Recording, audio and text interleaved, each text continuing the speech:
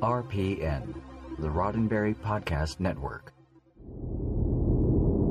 Mission Log, a Roddenberry Star Trek podcast, supplemental number 62, the one with Mike McMahan.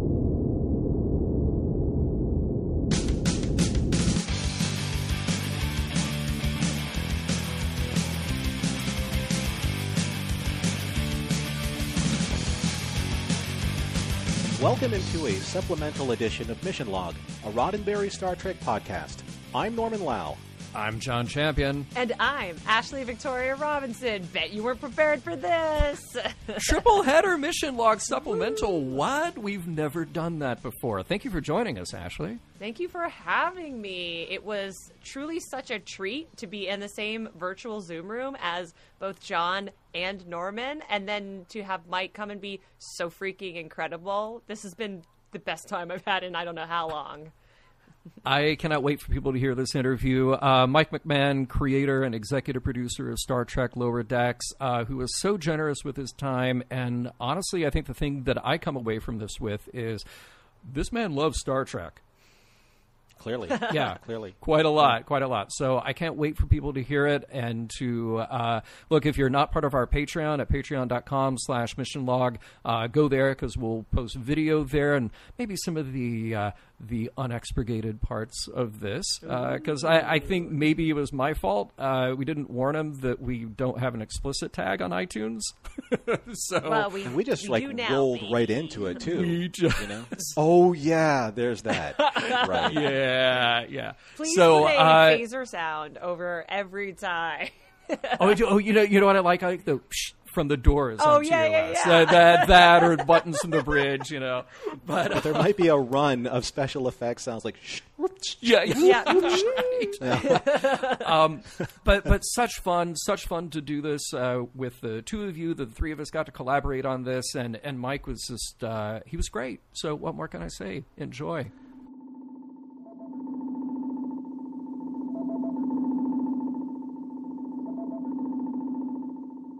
Hey, Mike, I want to kind of rewind a little bit, and I want to talk about pre-Lower Decks. Sure. And you mentioned Rick and Morty, and that was something that I felt like as soon as Lower Decks got announced, because, far be it from Star Trek fans to form opinions before they've seen something. Right, yeah. That never happens. No way. Ever. Yeah. But, that's obviously an important part on your resume is your time with Rick and Morty. But I think a lot of people sort of misinterpreted that, and they thought, oh, the guy who created Rick and Morty, which is not you, is suddenly going to do Star Trek, but do Rick and Morty in Star Trek. And it just became a whole mess of assumptions and prejudgments about what this show was going to be. So really two questions for you. First of all, I'm curious what it is that you brought to Rick and Morty. What was your influence there? Sure. And then when Lower Decks was announced, did you kind of follow the fan reaction right away? Or did you just put the blinders on and say, look, I'm going to go to work and do my thing? Sure. Yeah, for the first part, the Rick and Morty part is, Rick and Morty was co-created by Justin Roiland and Dan Harmon. And that was one of my first real writing jobs. And I think, what you're referring to happens when you have a combination of a couple different storms that are combining. You have the storm of people not quite understanding, how TV is exactly made and what different kind of moving parts happen in it. And you also have, obviously, the fandom of Star Trek is a long and deep one, and nobody wants to be betrayed, and we're always cautious about being betrayed because this is something you love. This is a part of your life. It's more than a show you watch. It's like it's a part of who you are. And when a new piece is coming out of it, is this something that you're going to have to dissociate from? Is this going to be something that you accept as a piece of who you are because you're a Trekkie or a Trekker or whatever you say? So, with Rick and Morty, I get it. Like nobody at CBS called me and said, "Hey, we want a Rick and Morty version of Star Trek," and nobody at Secret Hideout, Alex Kurtzman's company, asked for that either, and neither did anybody at Roddenberry. Just to take a step back, the thing I brought to Rick and Morty, because I started on Rick and Morty as a writer's assistant, And then as each season went by, I kept creeping up. Like I was a writer's assistant, then a writer, then a producer. And then my last year there, I was showrunning. And there was just a very large gap as they renegotiated this large deal for Rick and Morty where, you know, we weren't making Rick and Morty. So I had to do other stuff to kind of put food on my family's table. So, and this is a common thing for writers, is I was developing shows while Rick and Morty was renegotiating in hiatus. So when I went back to Rick and Morty to be showrunner, I had Lower Decks in a very, very kind of early stage, and Solar Opposites for Hulu in development. And then while I was showrunning and writing for Rick and Morty, they both got picked up to 2 season orders simultaneously, which is very unlikely. Usually you stack all the development you're doing because you're lucky if you get a pilot. You're lucky if they pick up that pilot to shoot an episode of it. To actually commit money to seeing what it'll look like on the screen. And then you're insanely lucky if that pilot episode gets turned into a series. And then for me to get 2 season orders of other animated shows simultaneously while I was doing Rick and Morty, I had to step away from Rick and Morty. Like it wasn't like I was looking to leave because I love Rick and Morty. Like I love sci-fi. I love those characters. I love working with Dan and Justin. Like Dan, especially writing with Dan, is like, it's like a masterclass of writing from the funniest person, and it's like that every day. Like it's like I became a much better writer working with him. And Justin's voice acting and just like his artistic sensibilities, like I learned so much from that too, of just like chasing joy and just injecting this kind of like wild, kind of unexpected, always staying ahead of the audience and having fun while you're doing it. And so, you know, when I initially went in, like I had, when Discovery had gotten ordered, there was a producer at Secret Hideout who had said, hey, I know you from our Fox days. His name was Aaron Byers. Do you want to come in and meet to potentially write on this new show, Discovery? And I remember at the time, I was in the middle of doing Rick and Morty season 2. And I said to him, you know, I love Star Trek, and I'd written this TNG Season 8 Twitter, and I'd written a Star Trek book at the time. And I said, but I don't think that I'm the right person for a drama Star Trek world building.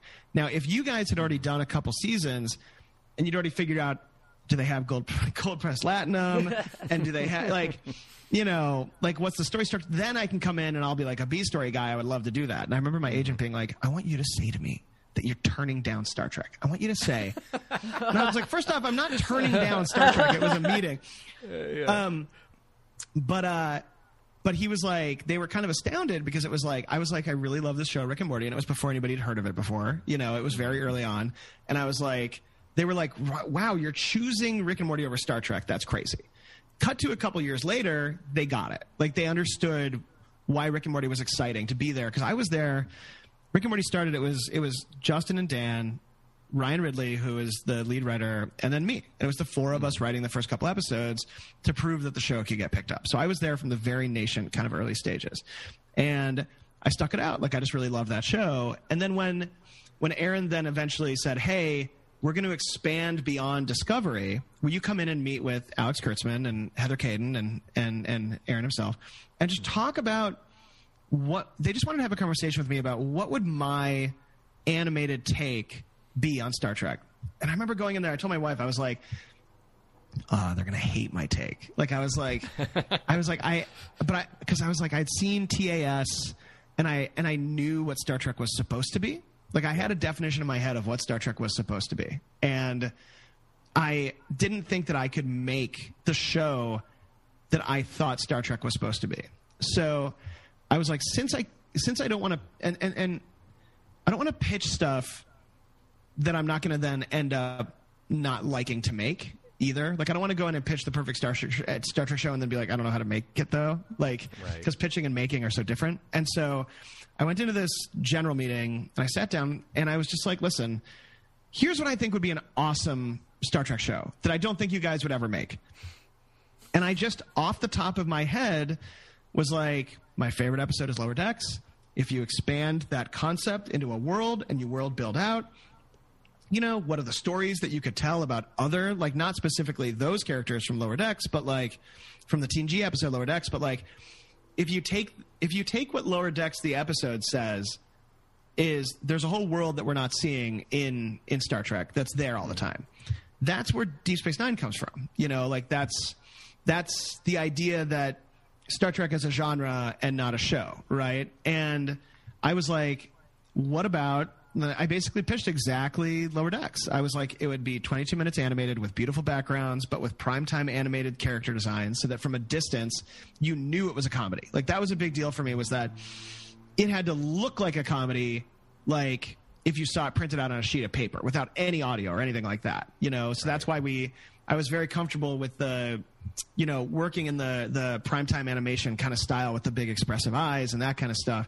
So, you know, Alex at the end of that meeting turned to Heather and Aaron and was like, well, I guess we have to make another animated show. Because they were only planning on making a kids animated show at that point. Yeah.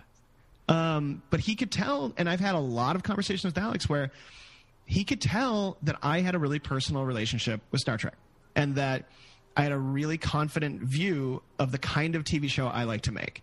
And he was right then in the business of finding other people to make Star Trek shows that felt personal but felt Star Trek.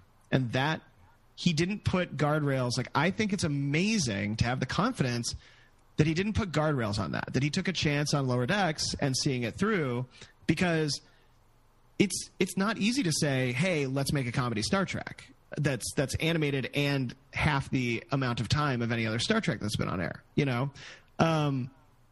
But he knew somebody who loved Star Trek when he heard it, and I've really, that's why working with him and with All Access has been amazing, because Lower Decks doesn't fit into the schedule on a regular network. Like, where do you put this show if you have to figure out what shows come before and after it? Because there's never been a show exactly like it.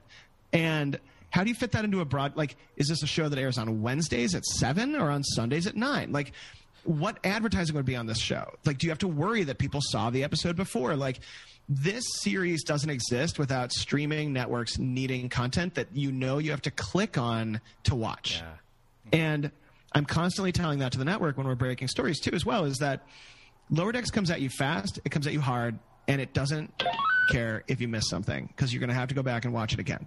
And networks are not used to making shows like that. They're used to making shows that you can put on and kind of make dinner while you're watching, because you can't always sit down and dedicate the time to watching a show.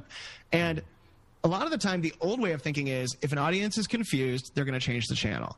And I think that if an audience guesses what's going to happen in an episode before it happens, that's when they're going to change the channel. Preach. And that's a very, like, that's a very Rick and Morty, that's a very BoJack, that's a very modern take on making TV, is that you're not catching an episode, you're going somewhere and you're clicking on it and you're seeing every one of them that you want to watch. And so Lower Decks is aggressively, we fill that time. We only have a certain amount of minutes. And people don't get this right either. People are like, why can't this show be 40 minutes? And it's because every second of animation costs a certain amount. So we don't have a time limit. We have a budget limit. And sometimes we can stretch that. Like in the movie episode, I had to call the network and go, listen, you're going to think I'm crazy, but I swear to God, I want to do an extra minute, which in animation time is immense. Yeah. I need an extra minute of budget. And they were like, why? I was like, because I just want to go around the Cerritos over and over again. Yes. For a full minute. And they were like, damn right you do. They were like, it's already in the episode doing that. And I was like, yeah, but I need it to happen for so long that it feels insane.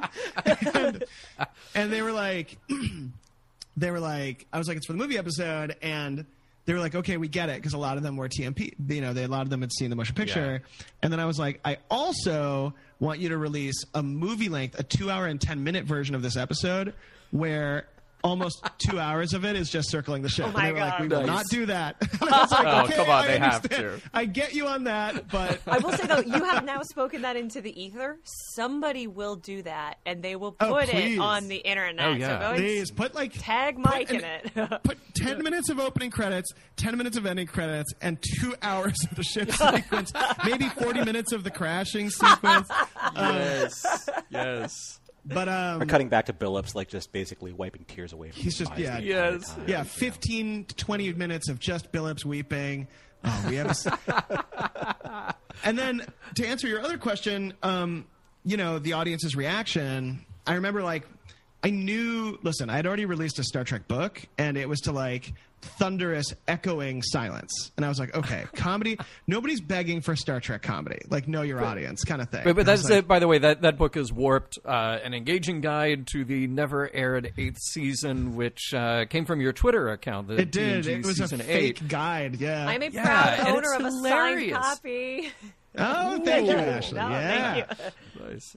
Well, but I knew that, you know, and like, I'm no dummy. Like, I knew this coming out, the print media advertising for this show, I spent almost as long as, like, working with the folks at All Access and at CBS, making sure that it fit the same kind of theme of the show, which was, this is comedy, it's animation, but it's also fully Star Trek. And that the balance always has to be there. So if you go back and look at the first images that we released of the Cerritos, which are based on some posters, like, we even added the crease lines that I used to like, you know, that was because I was like, and I was kind of like, you know, everything is digital right now because we're all trapped inside because we were doing that during COVID. And I was like, let's add some physicality to it. Like, let's make it feel like something. I like things that feel like an artifact, you know? And so you look at that image of the Cerritos, then you look at that image of the main poster with the main cast,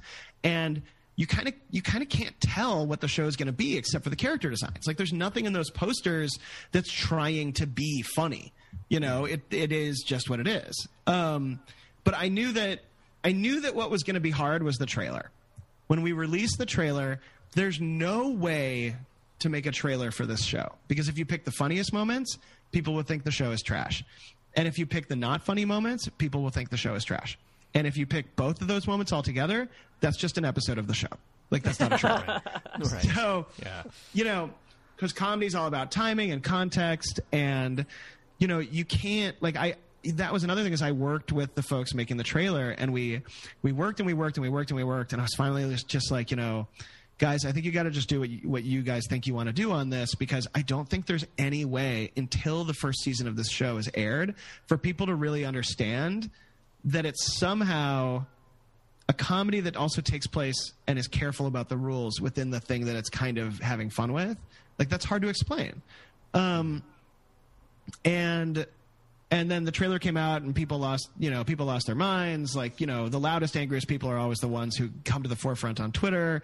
And I was kind of like, just hold on. Like, let's just see how they feel at the end of the season. Because I was even like, you know, pilots are hard. I actually love the pilot for this show. I see a lot of people complaining about it, where they're like, it's not as good as later episodes. And I'm like, 22 minutes, setting the tone, setting the characters, setting the world, having it be funny, having amazing music, having the visuals be great. We did it during COVID. Like, get off my back. Is any pilot, though? I mean, of course it should be good. You have growth and time and expertise. I know. I mean, the pilot for Lost is amazing. You know, I think the pilot for Ted Lasso is really great, actually. I'm really loving that show. So is the pilot for What We Do in the Shadows. Like, look, you can get a great pilot.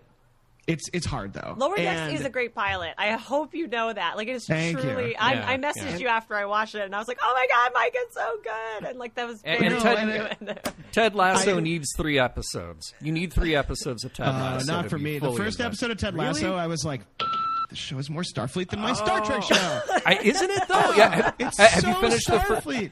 Have you finished the first season? Dude, it's so good. It's so good. It's so good. If you love Star Trek, watch Ted Lasso, because that is Starfleet. Yeah, for real. But yeah, basically everybody on the show was like, you know what? We're not gonna look at any toxic responses until the end of the season, because you don't want to be divorced from your audience. You want to be entertaining. You want to know that the people have seen what you've done, and that they either appreciate it or they have notes. Like, you know, I even see some things that people post where I'm like, oh yeah, I will be more careful with the way we represent that and this kind of stuff. But like, the headline is, we were fucking right. That people went from being like, I don't get this show, I don't think I'm into it, I don't think I want to watch it, to now people being like, literally posting images of like GIFs of people eating crow, being like, I gotta eat crow, I love this show. And I'm like, yes. But that means, Mike, you know the pulse of what's going on with the Star Trek community. I mean, it's always been that way. Like, you know, with TNG launches, everyone comes to a head, and then all of a sudden everyone settles down, and so on and so forth. So you know that that's going to happen when you launch a new series. It still sucks though. Like, it sucks does. because it's like, you want to tell people, I promise we didn't betray you.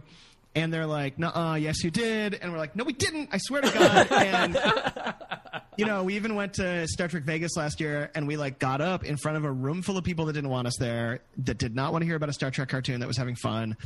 And I just brought my writers who weren't Star Trek fans when we started writing, that were just comedy writers, but who across the course of the season would literally tear up talking about episodes they had found. Also, wearing the all-time best baseball hats. I remember those from Instagram. Which my sister made for us. Aww. My sister made that. She's a costume designer, and she made that Star Trek expert hat, and we put it on the person who knew the least about Star Trek as a joke.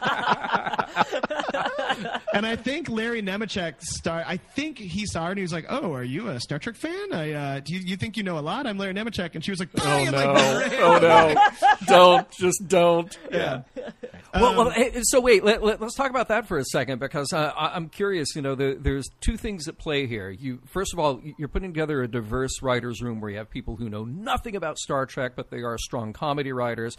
You have other people who do know a thing or two about Star Trek, yourself being at the head of all of this. Mm-hmm. But then you're also fighting with the extremely long lead time and inflexibility of animation. Animation, you can't just necessarily... Yeah, you can tweak some things right up until the end, but you can't just go ooh, wait, I want to create a filler scene that serves this purpose. Yeah. So you've got people you need to bring up to speed. Then along the way, as you're writing and producing this, do you find yourself in midstream going oh, we really need to go this direction instead? Because you're not hearing from fans yet. They haven't. Right. They won't see it for months. I mean, the number one thing about the fans is I don't care what they think because I'm right. Because that's your prerogative. Absolutely, that's the thing. Is nobody wants a show feeling like it was written by committee, right? So all I can do is say I'm a huge Star Trek fan. When I find another Star Trek person, I my shoulders stop tensing, where I'm like, oh, this person likes Worf. I'm so happy. We can just talk about things I like. And I've made friends, because I've even made friends after college, where when I lived in Chicago for a year, and I went to Cubs games nonstop. I grew up in Chicago too. And I had one friend who loved the Cubs and loved Star Trek, and we would love to get drunk and be like, okay, who on this year of the Cubs on the starting lineup, who would be who on the Enterprise D? Those kind of friends of being yeah. And so awesome. All I can do, I'm not really worried about the feedback as much, because I have such a personal investment in this show that I can only hope that other people love Star Trek the same way. I can't make an animated show that is basically made and written for people between the ages of, you could stretch down to 12 maybe, but really 14 to 45, 14 to 50. If you're a fan of Star Trek, you might not fit into that age range, and you might turn this show on and be like, this show is loud. This show is fast, And by the way, if they turned on Steven Universe, or if they turned on Adventure Time or Rick and Morty or Simpson, this. Yeah. I've seen some people say this is the first time they've watched an animated show. And this might not be for them, but that being said, unfortunately, I can't make the show that broad. I have to make it really specific. I have to make it what it is, and I have to make it something that pleases me and the other kind of tight-knit circle of people that are writing it and are living with these characters and are planning them out for multiple seasons. And you see a lot of people who are like, I saw a lot of people online being like, they saw the trial episode and they were like, this should have been the first episode. Why wasn't this the first episode? And the first thing I thought was, really? A clip show? A fake clip show should be the first episode? You cuckoo bananas? And then the second thing was, it took us writing 7 episodes to think of that episode. Mm-hmm. We had to live with those characters and get there. And that episode wouldn't have made any sense unless you guys had lived with those characters and gotten there. Same thing with the movie episode. The movie episode was a treat that we got to, we knew we wanted to do something about Mariner, and I knew that I wanted to hash out a little bit of her understanding herself, and I knew that I wanted to do a animated version of The Punisher Kills the Marvel Universe, in TNG, because that felt comic booky and fun and animated and vibrant.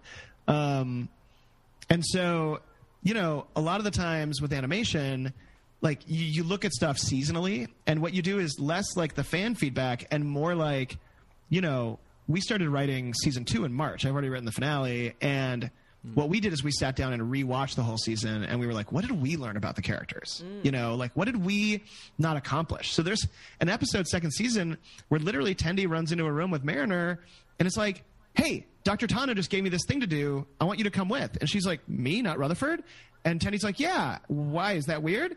And Mariner's like, yeah, wait, have we ever done something together? And Tendi's like, no, we haven't. That's why I think we should. And Mariner's like, well, that's kind of a glaring omission. And that's like us making fun of ourselves. Nice. You know, and then there's another thing of like, you fall in love with characters because like you hear the voice cast like finally gets all done with it. And then like, so Paul Scheer as Billups like gave us a million ideas to do funny stuff with him because we just hadn't heard him yet. And when we heard him in the role, we have an episode about Billups that is so funny. I want to do like spin-off novels about it because it makes me laugh so Nice. hard. He's gonna fill up memory beta with Billup stories. Just memory Billups. Like, let's go wild. But yeah, some of the fan stuff is like, you can't be aware of how everybody thinks about everything all the time. And there are things that are slow rolling too, where people are like, why can't they figure this stuff out? Or why doesn't this show have more homosexuality in it and all this stuff? And it's like, guys, it's coming. Like, it's only been 6 episodes. There's this one YouTube reviewer who I really, really like, but I don't want to name check her because I don't want her to know I'm watching. And because I want her to keep being honest because she's kind of my barometer, where she really, really gets the show. And when she has problems with it, I'll be like, yeah, she's right about that. Like, there's one person who I kind of like take because she's kind of in my head a little bit. And just the way that she's responding to the show, I think is like, she'll be like, oh, I wish they would do this, but I'm going to see if it's coming kind of thing. And I'm like, oh, bless her heart for giving us the opportunity to find it in the show instead of being like, hey, we're already jam-packing every episode with so much stuff that if we got everything done right up at the top, there'd be nothing to do. Like I think in the finale people are about to see, I like that the secret is out about Mariner and her mom because it gave us something else to play with second season. That was a thing that I thought in the pilot felt great. It's a great pilot moment to make you understand those characters. And I had a lot of fun in Moist Vessel, like having them argue. And Don Lewis is so funny. And Tawny is obviously a star. Like we are insanely lucky to have Tawny. She is the whole heart of the show is all the blood that is pumped through the show comes from her heart. Like she's so amazing. And her and Jack and gosh, Noelle and Huge are just like, are so funny and smart. It's hard to be funny and smart, Yeah.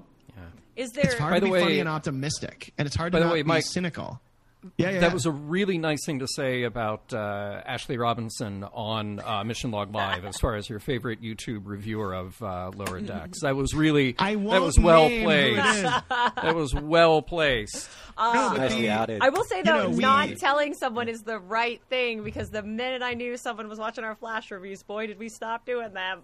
Yeah, exactly. You're like, Mike, one thing I wanted to ask you. There's a quote that John Cleese said, and he says that nothing will stop you from being creative so effectively as the fear of making a mistake.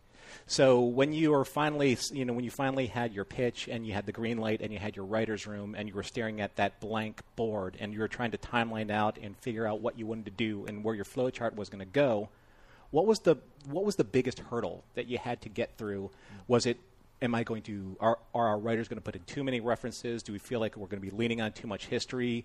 Is it going to be too funny? Like, where do you get over that initial fear of, if I second guess everything that the fandom wants me to do, I'll never get off of dead center. So what was that moment for you and your writers? For me, I think that's a smart question because you don't know what the show is when you write the pilot. The pilot is to prove there's a show there, right? You don't have the whole season figured out. You don't have the whole series figured out yet.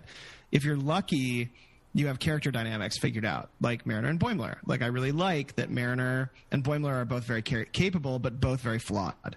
And a big theme of Lower Decks is we've seen Star Treks about non-flawed people, about people who are the best of the best. But we haven't seen people who get mad about their mom and do a holodeck to kill the whole ship. And even then, it's like Barclay kind of did that in a grosser way. So it's still technically...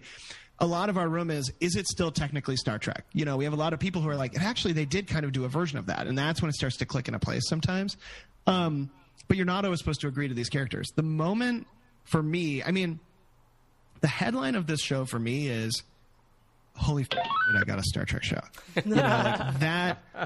That there was no world in my head, and I said it like multiple times in my book. I'm like, listen, I'm never going to get a Star Trek show, so I made this book instead, And that's what TNG Season 8 was for me, too, because they don't give guys like me Star Trek shows. They give people who make movies. They give people who can run who can make 26-episode seasons of a 40-minute show, and they can do it for years and years, and I can't do that. Like, I grew up in making Adult Swim shows where it was hard to make 10 episodes, but every episode had to be somebody's favorite, And the scary thing, Norman, for me was we got the show picked up. I hired this amazing, writers room of animation writers, drama writers, comedy writers, Star Trek writers, like all these people mixed together. And then we were doing a thing where every time we met, we would all watch the same Star Trek that night as if it was being broadcast. We were all catching it. Awesome. And then we all talked about it the next day like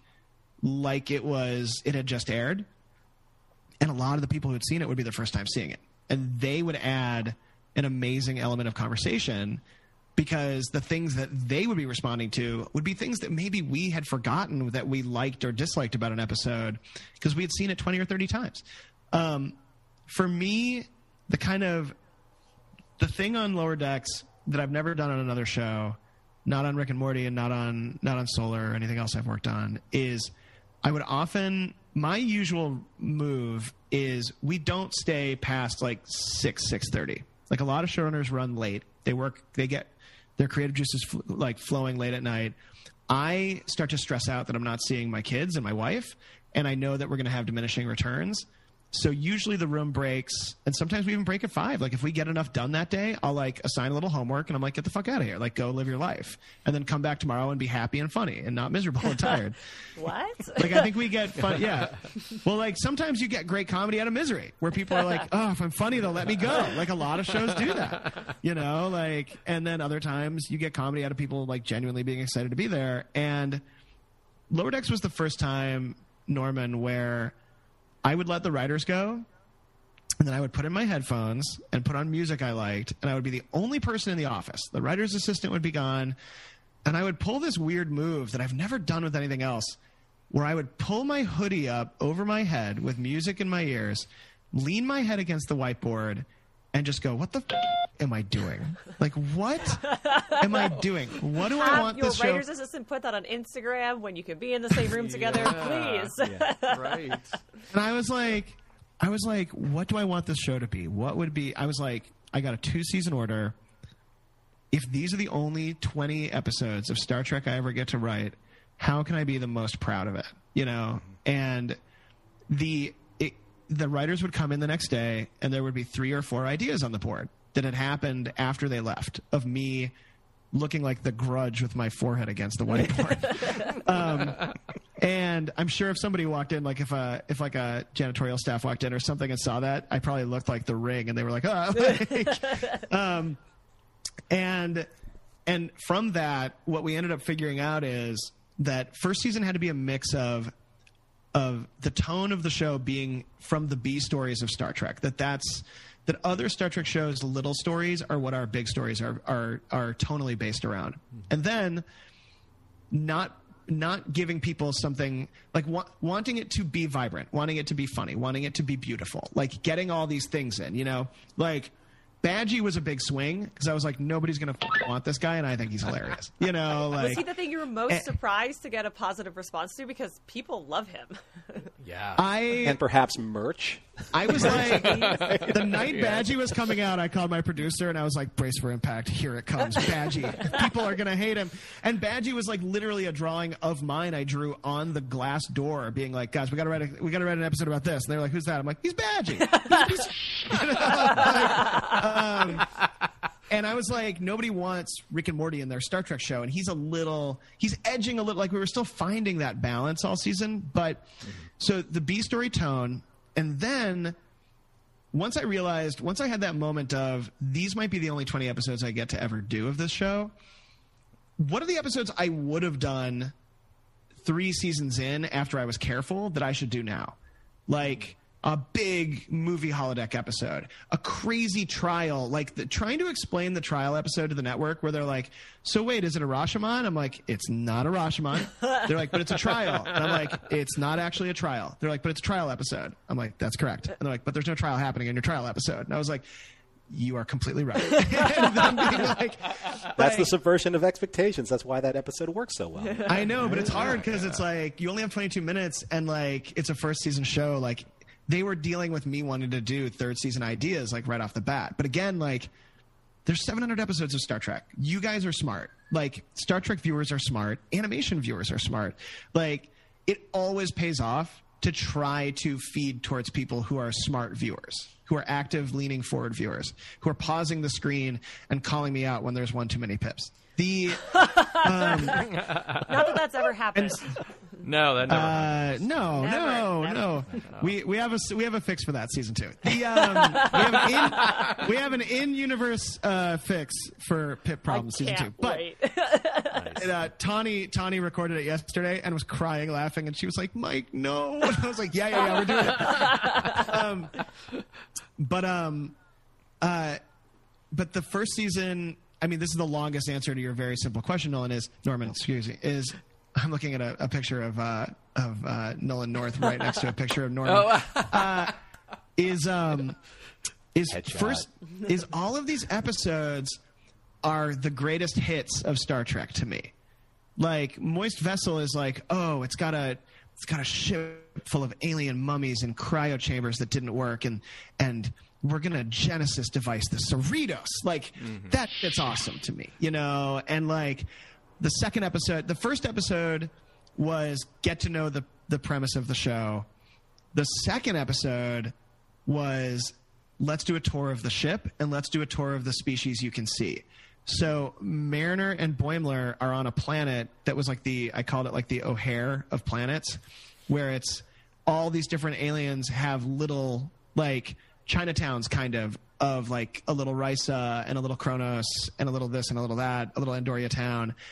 Meanwhile, Rutherford is on the ship and he's switching, you know, his story is about trying to find a new gig, but it's also a sneaky tour of the Cerritos for somebody who might never have seen Star Trek before and being like, look, here's engineering, here's security, here's what command might be training for. And that episode, some people love that episode, some people don't dig it, but it does an amazing job of, by the time the first 2 episodes are done, in less time technically than one episode of TNG or Deep Space Nine, you've gotten 4 to 6 different stories, you've met 100 characters, and you understand the world of the show completely.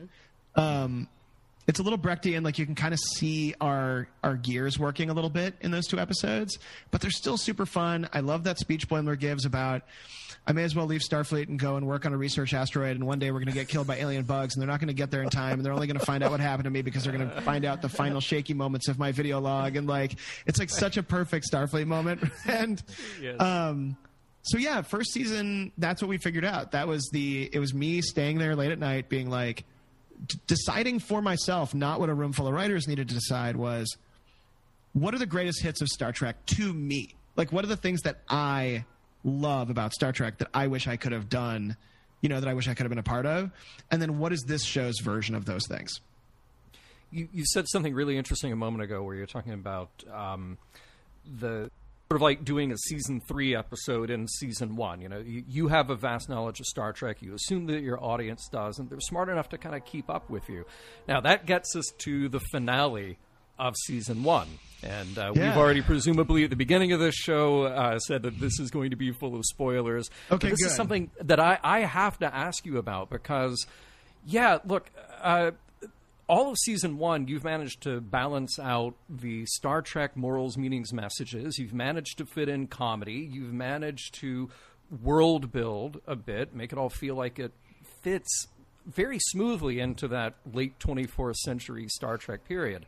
Thank you. There is a big tonal shift in episode 10 of season 1. I mean, people die who I was not expecting to die, I truly and in wept large when scale. I saw that. Did you? I've gotten some emails from people I know who have gotten the review copies who are not happy with me right now. Oh, but now see, there here's has the thing. to be an I wouldn't action say that I'm. figure. Yeah, right. I would not say that I'm not happy with it. I'm extremely impressed that show goes to as many dark places as it does, raises the stakes as much as it does. So what's the deal here? You're cranking along with the first 9 episodes, and you just go like, yeah, you know what? I need to raise the stakes again. So I do. I'm glad you asked this right here because it's, again, one of my greatest hits. Is we had gotten this far into the season, and I was like, my headline for the finale needed to be, it has to feel like a finale. And I was like, what did we not do this season that feels like a greatest hit to me? And what I wanted was an episode that had something to say.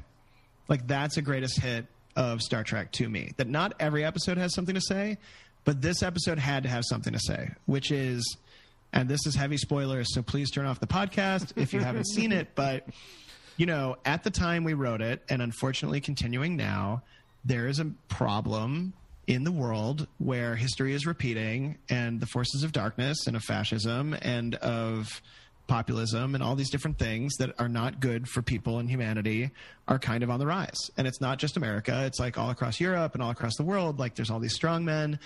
And, the theme of that episode is, if you aren't vigilant, you can't just solve something and then say it's solved. You have to constantly be re-upping it. You constantly have to make sure that these things aren't gaining traction because they're nefarious. And so the distillation of that was the Packlets. Is we were like, look, I think the Packlet episode is insane. Like, it is insane that it exists. And the first time I saw it, I woke up the next day and I was like, I think I dreamed a fake Star Trek episode. And about aliens that pretend to be stupid and trick the Federation into stealing their Geordies. And it's always been a touchstone for me, that episode, because it feels insane to me. Like, it always is surprising to me. And Riker's solution is so funny in it to me. And so I was like, let's take an episode that is insane that it exists, that is about, obviously, like, people that are not intelligent, that are not Starfleet, but still have power, and let's give them power. Like, let's see what happens if on our show it's not the Romulans or the Klingons, it's not the strongest, it's not the smartest or the most devious, it's not the Cardassians. But what if it's these idiots that just got too powerful? Like, what if they got too powerful? They'd still be dangerous. So they had to be scary, and they had to have stakes, and the characters had to pay a price. And so, that episode starts with the thematic going back to a planet from TOS for second contact, basically. Like, another theme of Lower Decks is second, is going back, is visiting after the important people, quote unquote, went there. So we extended that to, we had never been to a planet on Lower Decks that had already been visited in another Star Trek show. So on the finale, I was like, let's do it. Let's go to, is it Beta 5? Beta 4? Beta 3. Thank you. Sorry. Yeah. There's a lot of betas out there. There's so many. All the betas. Let's go to Beta 3. And what if they had just started doing that again?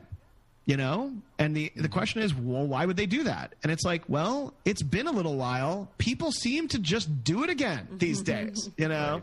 Yeah. And the greatest hits can be played bad or good. And we're in a bad state. So, while Freeman is complaining about, maybe Starfleet's protocol being of they like to have a hands-off approach, that sometimes you have to have a hands-on approach. And you see that in Star Trek shows a lot.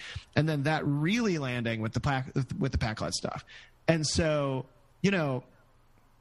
I personally am troubled with our country right now and the way things are going. And I have a Star Trek show and I wanted to say something. So I decided to do it. And I hope that people dig it, because the Packlets are a big problem for the Federation for a second season of Lower Decks. I also want to say, as an ardent Enterprise fan and defender, thank you for that joke. It was so good. After I was crying, I was screaming. I thought that was so... I was like, I can't believe they went there. It's so funny. I also thought it was You're talking to interesting- 3 Enterprise fans, for sure. Really? Yeah. You're talking to 4 Enterprise fans here. All I'm a fan of all of it. right, yeah. I don't think there's any bad series of Star Trek. There never will be, because you're going to be spending time with the characters. There's no like bad episode, great episode, okay episode. You're going to be hanging with Data and Geordi. Who cares? You know? Oh, Jordan. Love them. You were about to say something, Ashley? Oh, I was going to say, I thought it was interesting that you talked about like the doing a finale and the import of a finale, because before you came into this call, John and I were talking about the episode, and I said it felt like a 90s Trek finale. Yeah, I thought that was so cool. Absolutely. You're only the Absolutely. second person I've been able to talk to about it who hasn't been working on it. So that's great to hear. I'm so honored. Yeah. I just love the fact that in my headcanon now, you have the Pakleds, and then you have a certain leader of the free world kind of sharing the same space. Yes. You know? It's a dig on the Pakleds, Yeah. honestly. Oh, that's true. Yeah, they don't deserve that. Yeah, they just want to go. The Pakleds have the best words. The best do. words. They We do. have the to greatest make words. it good. I have And by the the way, best ship, the most tremendous ship ever. It's the fastest you've ever seen. No one's ever seen a ship like mine. Wait, what did you guys think when the Titan showed up? That's what I'm really curious. I to was see about how to people say, react. you canonize the Titan, which is great. I mean, it's a beautiful looking ship. Of course, the voice talents are going to be just right on par, because they are. That day It recording fit. with them was Yeah. the best. I made Frakes sign my Horgon. Not gonna Not, lie. well, and What? I made a tiny Horgon joke too. That's beautiful. Yeah. that was I nice. screamed when when they said Titan, and then when it showed up, I was like, "Oh my god!" And then that's Yeah, when my I love husband came that. into the room and was like, "What's happening?" And I was like, "What's happening?" That's our one piece of throwback music in the whole series too. Because I was I was like, gonna you can't ask you have if that Frakes show up was- without his Superman theme. You know? Yeah.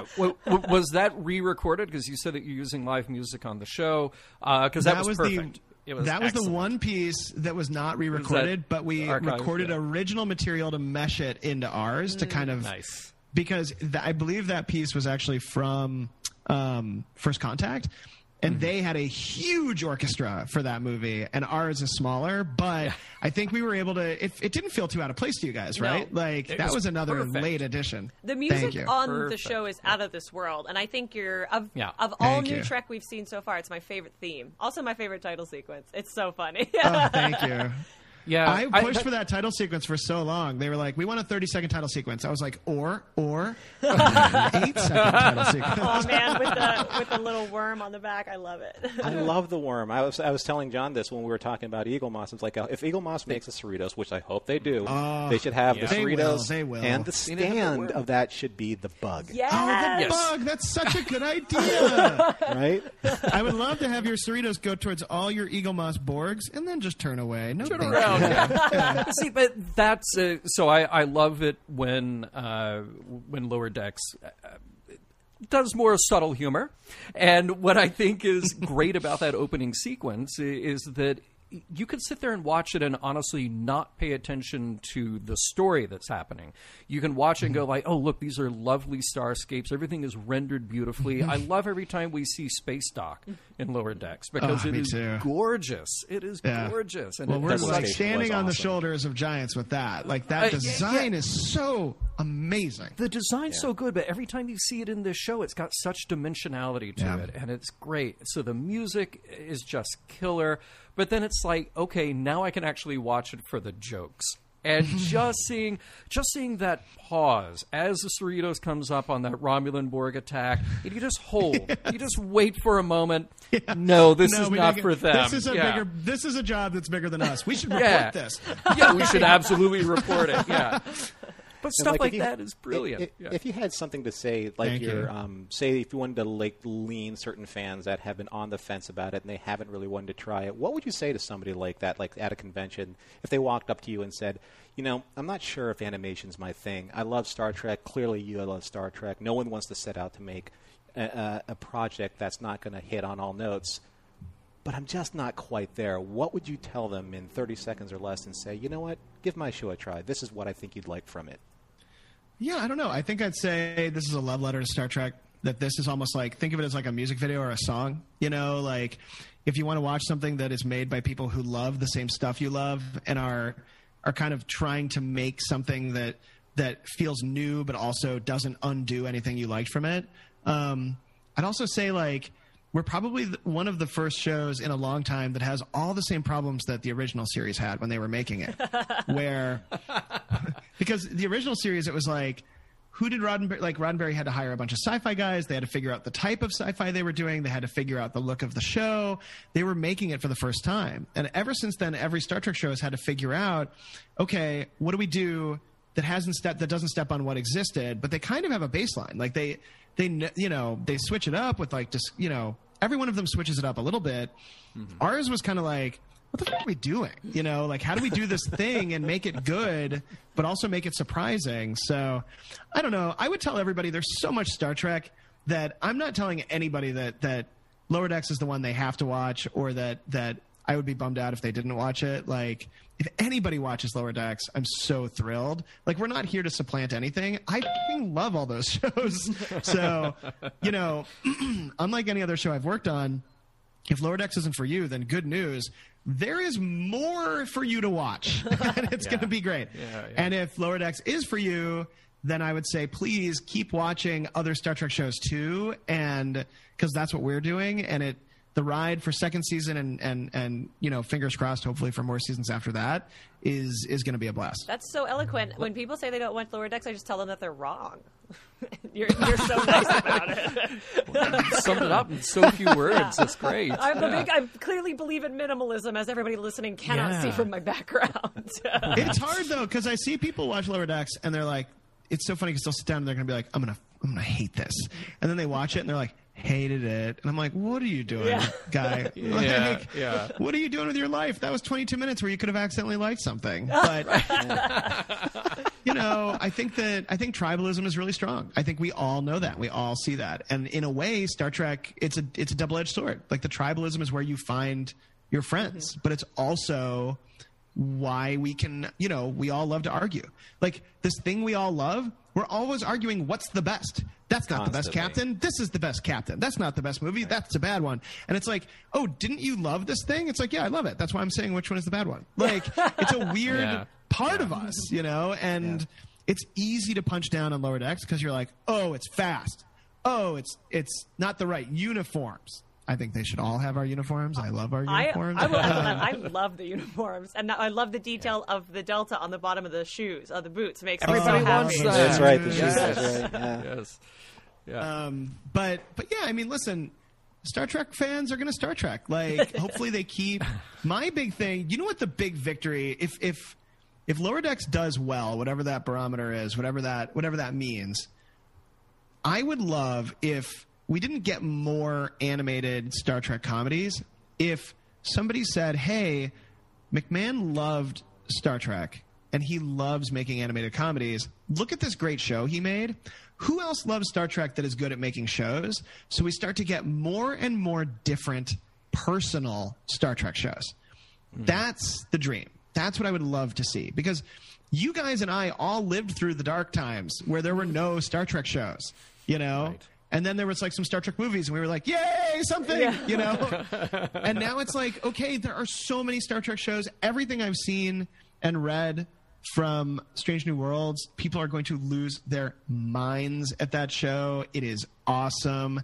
Like, the tones of Picard and Discovery and the stuff that Discovery is doing this next season, like, it's insane that those are options on the menu for us. And if that keeps happening, if Lower Decks is so different from those things, that if there's room in Trekkies' hearts for Lower Decks, there's going to be room for all this other stuff. And that gets me really, really excited. Let me ask you this. It's getting dark. It's getting late. We can't. It's getting dark for in here. Hours and hours. Sorry. No. He closed the blinds at the start of the interview. Shades of the finale. Shades of the finale are surrounding. Yeah, truly. One of the important things that I want to make sure we cover here is, it's sort of the hallmark of Mission Log since we started, that we analyze Star Trek based around the idea of morals, meanings, messages. We all agree Star Trek is great. We all agree that Star Trek is important. We all love it. But when we look at it episode by episode, series by series, the thing that speaks to the audience at the end of the day is sort of the heart, the philosophy. So I want to know, as a Star Trek fan now creating Star Trek, what are the messages that you took away from those old shows that you say, oh, but I have to have that in Lower Decks. It isn't Star Trek if I don't have this. Yeah, I'm actually very different, I think, from everybody else. I don't love Star Trek because of the moral platitudes or from the ethics or from the science of it. I like Star Trek because it really speaks to me about the love that friends can have and the characters that exemplify that. I love Kirk and Spock. Like, I think those two are very cool friends. I love Data and Geordi. I love friendships that are based in the love of a shared belief in nerdy stuff. Like, all my nerdy friends. Like Data and Geordi on our show is Tendi and Rutherford. And those two, accidentally, when I was writing those characters, originally I was like, oh, Rutherford, maybe he could be an interesting way to see like what the dating scene on a Starfleet ship would be like. And then every time I try to write that plot, I was like, wow, I really don't care about that. Like, I can't make myself care. You know, there's this dating plot in the first episode, and I just truly could not make myself care. Like, who cares? I don't want to see Seinfeld on a Starfleet ship where somebody can't find love kind of thing. It just doesn't feel Starfleet to me. And at the moment when I was like, wait, what if Rutherford's date goes wrong because the girl he's seeing doesn't have quite the same love for the particular part of the engineering of the ship that he does.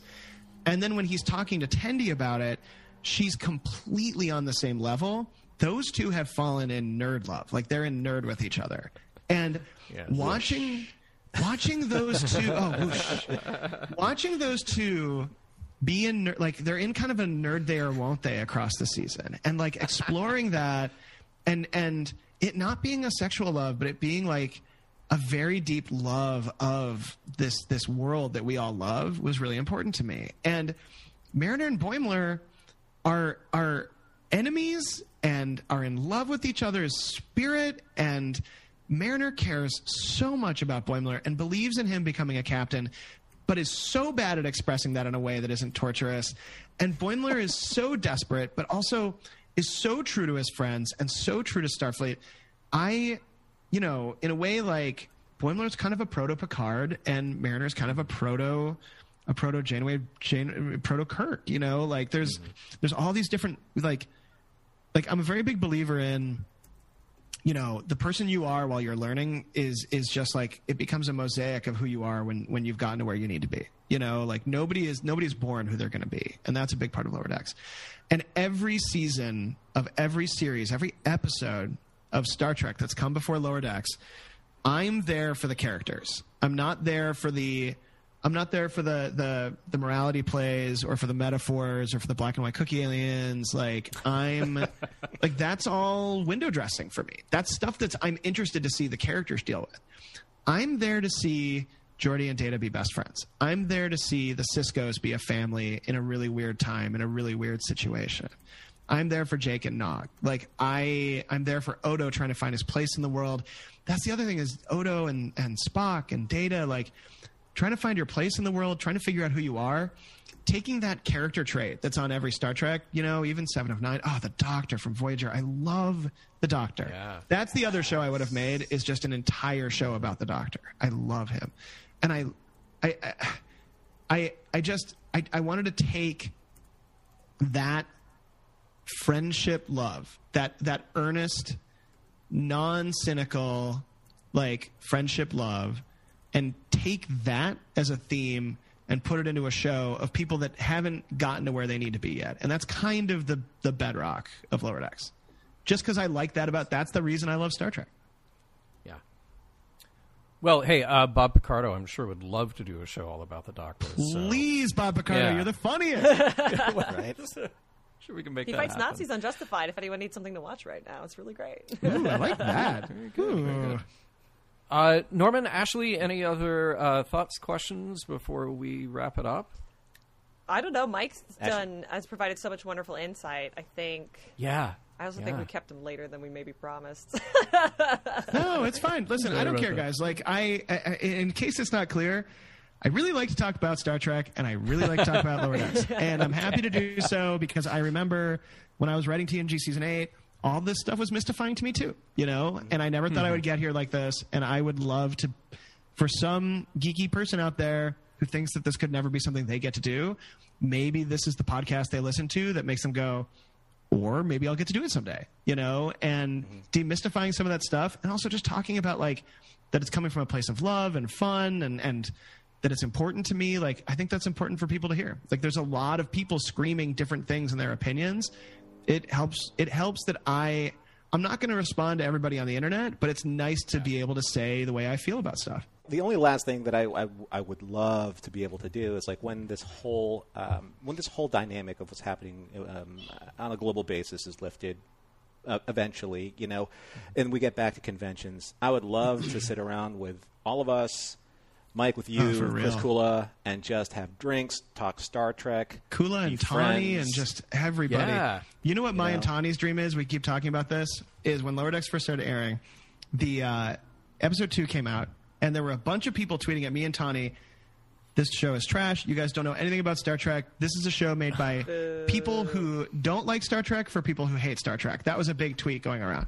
But then the same day people were tweeting that, there were Klingon cosplayers who build and make their own and learn the Klingon language that go to every convention, who were tweeting at me and Tawny going, next convention, we're going to drink together. There you go. I was like, Tawny, who do you think understands the show more? The people who say we don't like Star Trek, or the Klingon guys who want to get drunk with us? And she's like, oh, I want to drink with the Klingons so bad. So next convention, I want to yell Qapla', and I want to drink from a stein with like a bone horn sticking out of the side. And I'm ready to, I want to talk Targs, and I'm ready to go. It's going to be the best party at a movie. Hey, it truly is. I realize you've only been in the TV industry for most of your professional career, but clearly what you don't understand is that the only way to have a successful show is to hire people who hate that thing to make it for people who hate that thing as well. Yeah. You know, that's just economics. The whole Nielsen ratings are like, was this hated enough? Yeah, right. Hey, I want to ask you about a really specifically nerdy thing, just to sort of help wrap our minds around it. Good. Because I'm look, usually my eyes just roll into the back of my head when people start to talk about canon, and I don't care. I want a good story, right? There was something that I loved in the finale where they come back from Beta 3, and you see on the pad the picture of Kirk and Spock in front of Landru, but it's animated Kirk and Spock, and it is TAS animated Kirk and Spock. Yeah. So I wonder if you could speak just a little bit to the idea of sort of where Lower Decks fits. Look, we understand the timeline, obviously. We understand when it takes place, but like you had to make a decision on, okay, the Star Trek universe is a thing. Yeah. But the Star Trek animated universe is a part of that too. Yeah. Just what's the thought process there? I mean, the 2380 was my target year because that was the last untouched pre-Picard events of Picard kind of swatch of like 5-year mission that I could fill with a lot of story.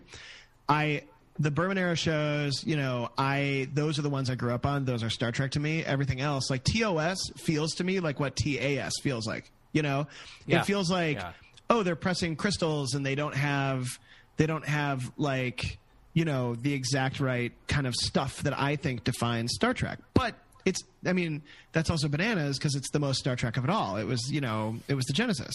And part of what bridged that to me is the movies. And the movies have a bunch of malarkey all the time that kind of bends and twists canon. But for me, I like to think of it as, Lower Decks is a show about Starfleet officers that love being Starfleet officers and that they consume stories about Starfleet officers the way we consume shows about Starfleet officers, which is why they are Star Trek fans within Star Trek, because they're not blazing new paths on the bridge yet. They are like me when I graduated from college and was sweeping up bars and stuff for a living and then was watching Star Trek at night. They are escaping in these stories just like how we do. And so the original animated series, I like to think of like, I like to think that that episode of Deep Space Nine where they went back to Trouble with Tribbles. Trials and Tribulations. Trials and Tribulations. Yes. That is the Rosetta Stone of understanding how modern Star Trek canon works, and that you can. So in our show, and that's what I used, is that the reason I put those two on the pad is I feel so vindicated right now. Dude, Mike, you have no idea. You have no idea. We just covered Trials and Tribulations on Mission Log, a month ago, something like that. A couple episodes. I feel so vindicated. And this was the truth bomb that Norman dropped at the end of that episode, and we got a lot of feedback about it, let me tell you. Well, that episode, what's great about that episode is it unifies these two extremely different eras of television into one cohesive story. And I want to do that with everything. I want our characters to be talking about the movies and Enterprise and just everything all the time, so that Lower Decks is almost this, like, I say this all the time, that Lower Decks is canon because we try not to mess up canon. Like, we try not to say anything or do anything that says that anything that came before or after it in the timeline is wrong, or that, the uniforms are a little bit of an adjust, except there are different uniforms across a huge Starfleet, and there's uniforms that, like, obviously the Starfleet uniform guys are, like, in and out, but for animation, you can't have that much dark material on somebody. Right. So, and there's a lot of different reasons for it. I just love that flap. It's just so great for acting to be like, don't open the flap, Right. But like Trials and Tribulations, I'd like to think of Lower Decks as being almost this show that because it's animated and because we can bring in Frakes and Marina Sirtis, and they are, 25 years younger or whatever, and they're on the Titan, which always existed. But like, the fact that you can look at a pad, like, if our guys went back in time to the first Enterprise, or I guess not the first Enterprise, but whatever, to TAS, the animation style they would be around, they would be redrawn in that style. Like, that would be a era change. That would be like the crew of the Enterprise going to Earth to kidnap a whale and dressing up like what they looked like then. And the same way as in Trial and Tribulation. So for me, the more that we can not just stay out of the way of canon, but that the characters and the way we choose to draw stuff, because we've also been sneaking Kelvin stuff into Lower Decks. And it's my mission to say, hey, everybody who thought Lower Decks was actually standing out from Star Trek, we're actually the thing that combines all of Star Trek. We're the Nexus. Yeah. And however we do that, and, that's what really brings joy to me. It's fun and it's complicated, but we're having a blast doing it. And, Trials and Tribulations is the thing that kind of set that tone, Yeah. I'm floating. Seriously. Yeah. With that right now. For real. Well, I mean, it's very much akin to, like, seeing mentioning that you saw, Kirk and Spock in the TAS. It's like seeing when Spock, Ambassador Spock, left that picture for Zachary Quinto's Spock, and then you opened it up, you saw the Star Trek V version of them. Yeah.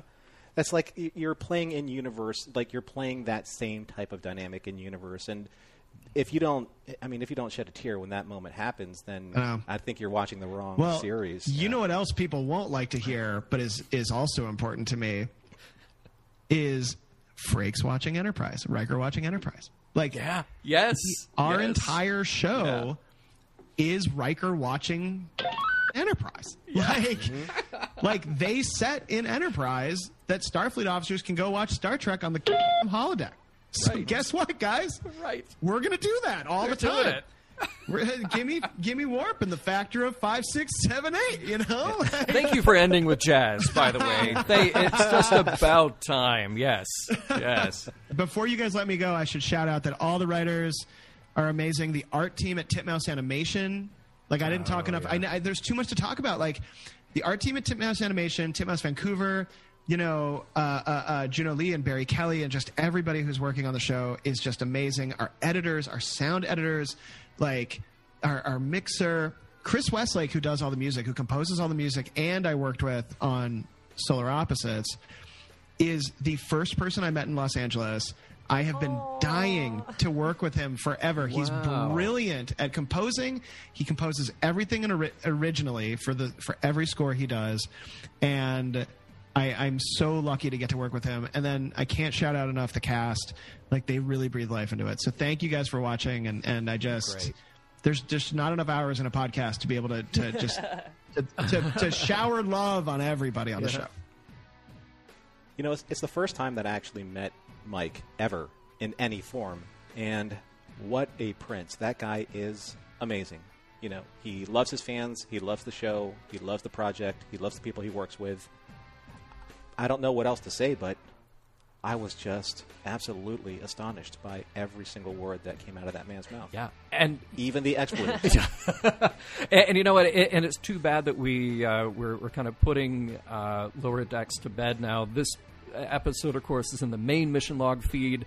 So if you haven't listened to everything in the Mission Log live feed, please go get that. If you're in another country where you haven't gotten Lower Decks yet, but hopefully you will soon, watch all the episodes, listen to Mission Log live coverage there. And then, Ashley, I'm sad now. We're, of course, recording this before your finale Mission Log live with us. Sad face. But Sad at least we know there's a season 2, so we have to have you back for that, if not more often before that date comes. Heck yes. Twist my arm.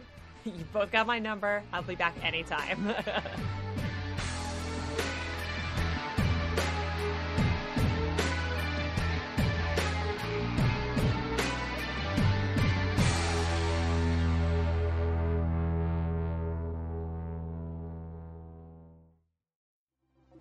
Podcast.roddenberry.com, the Roddenberry Podcast Network.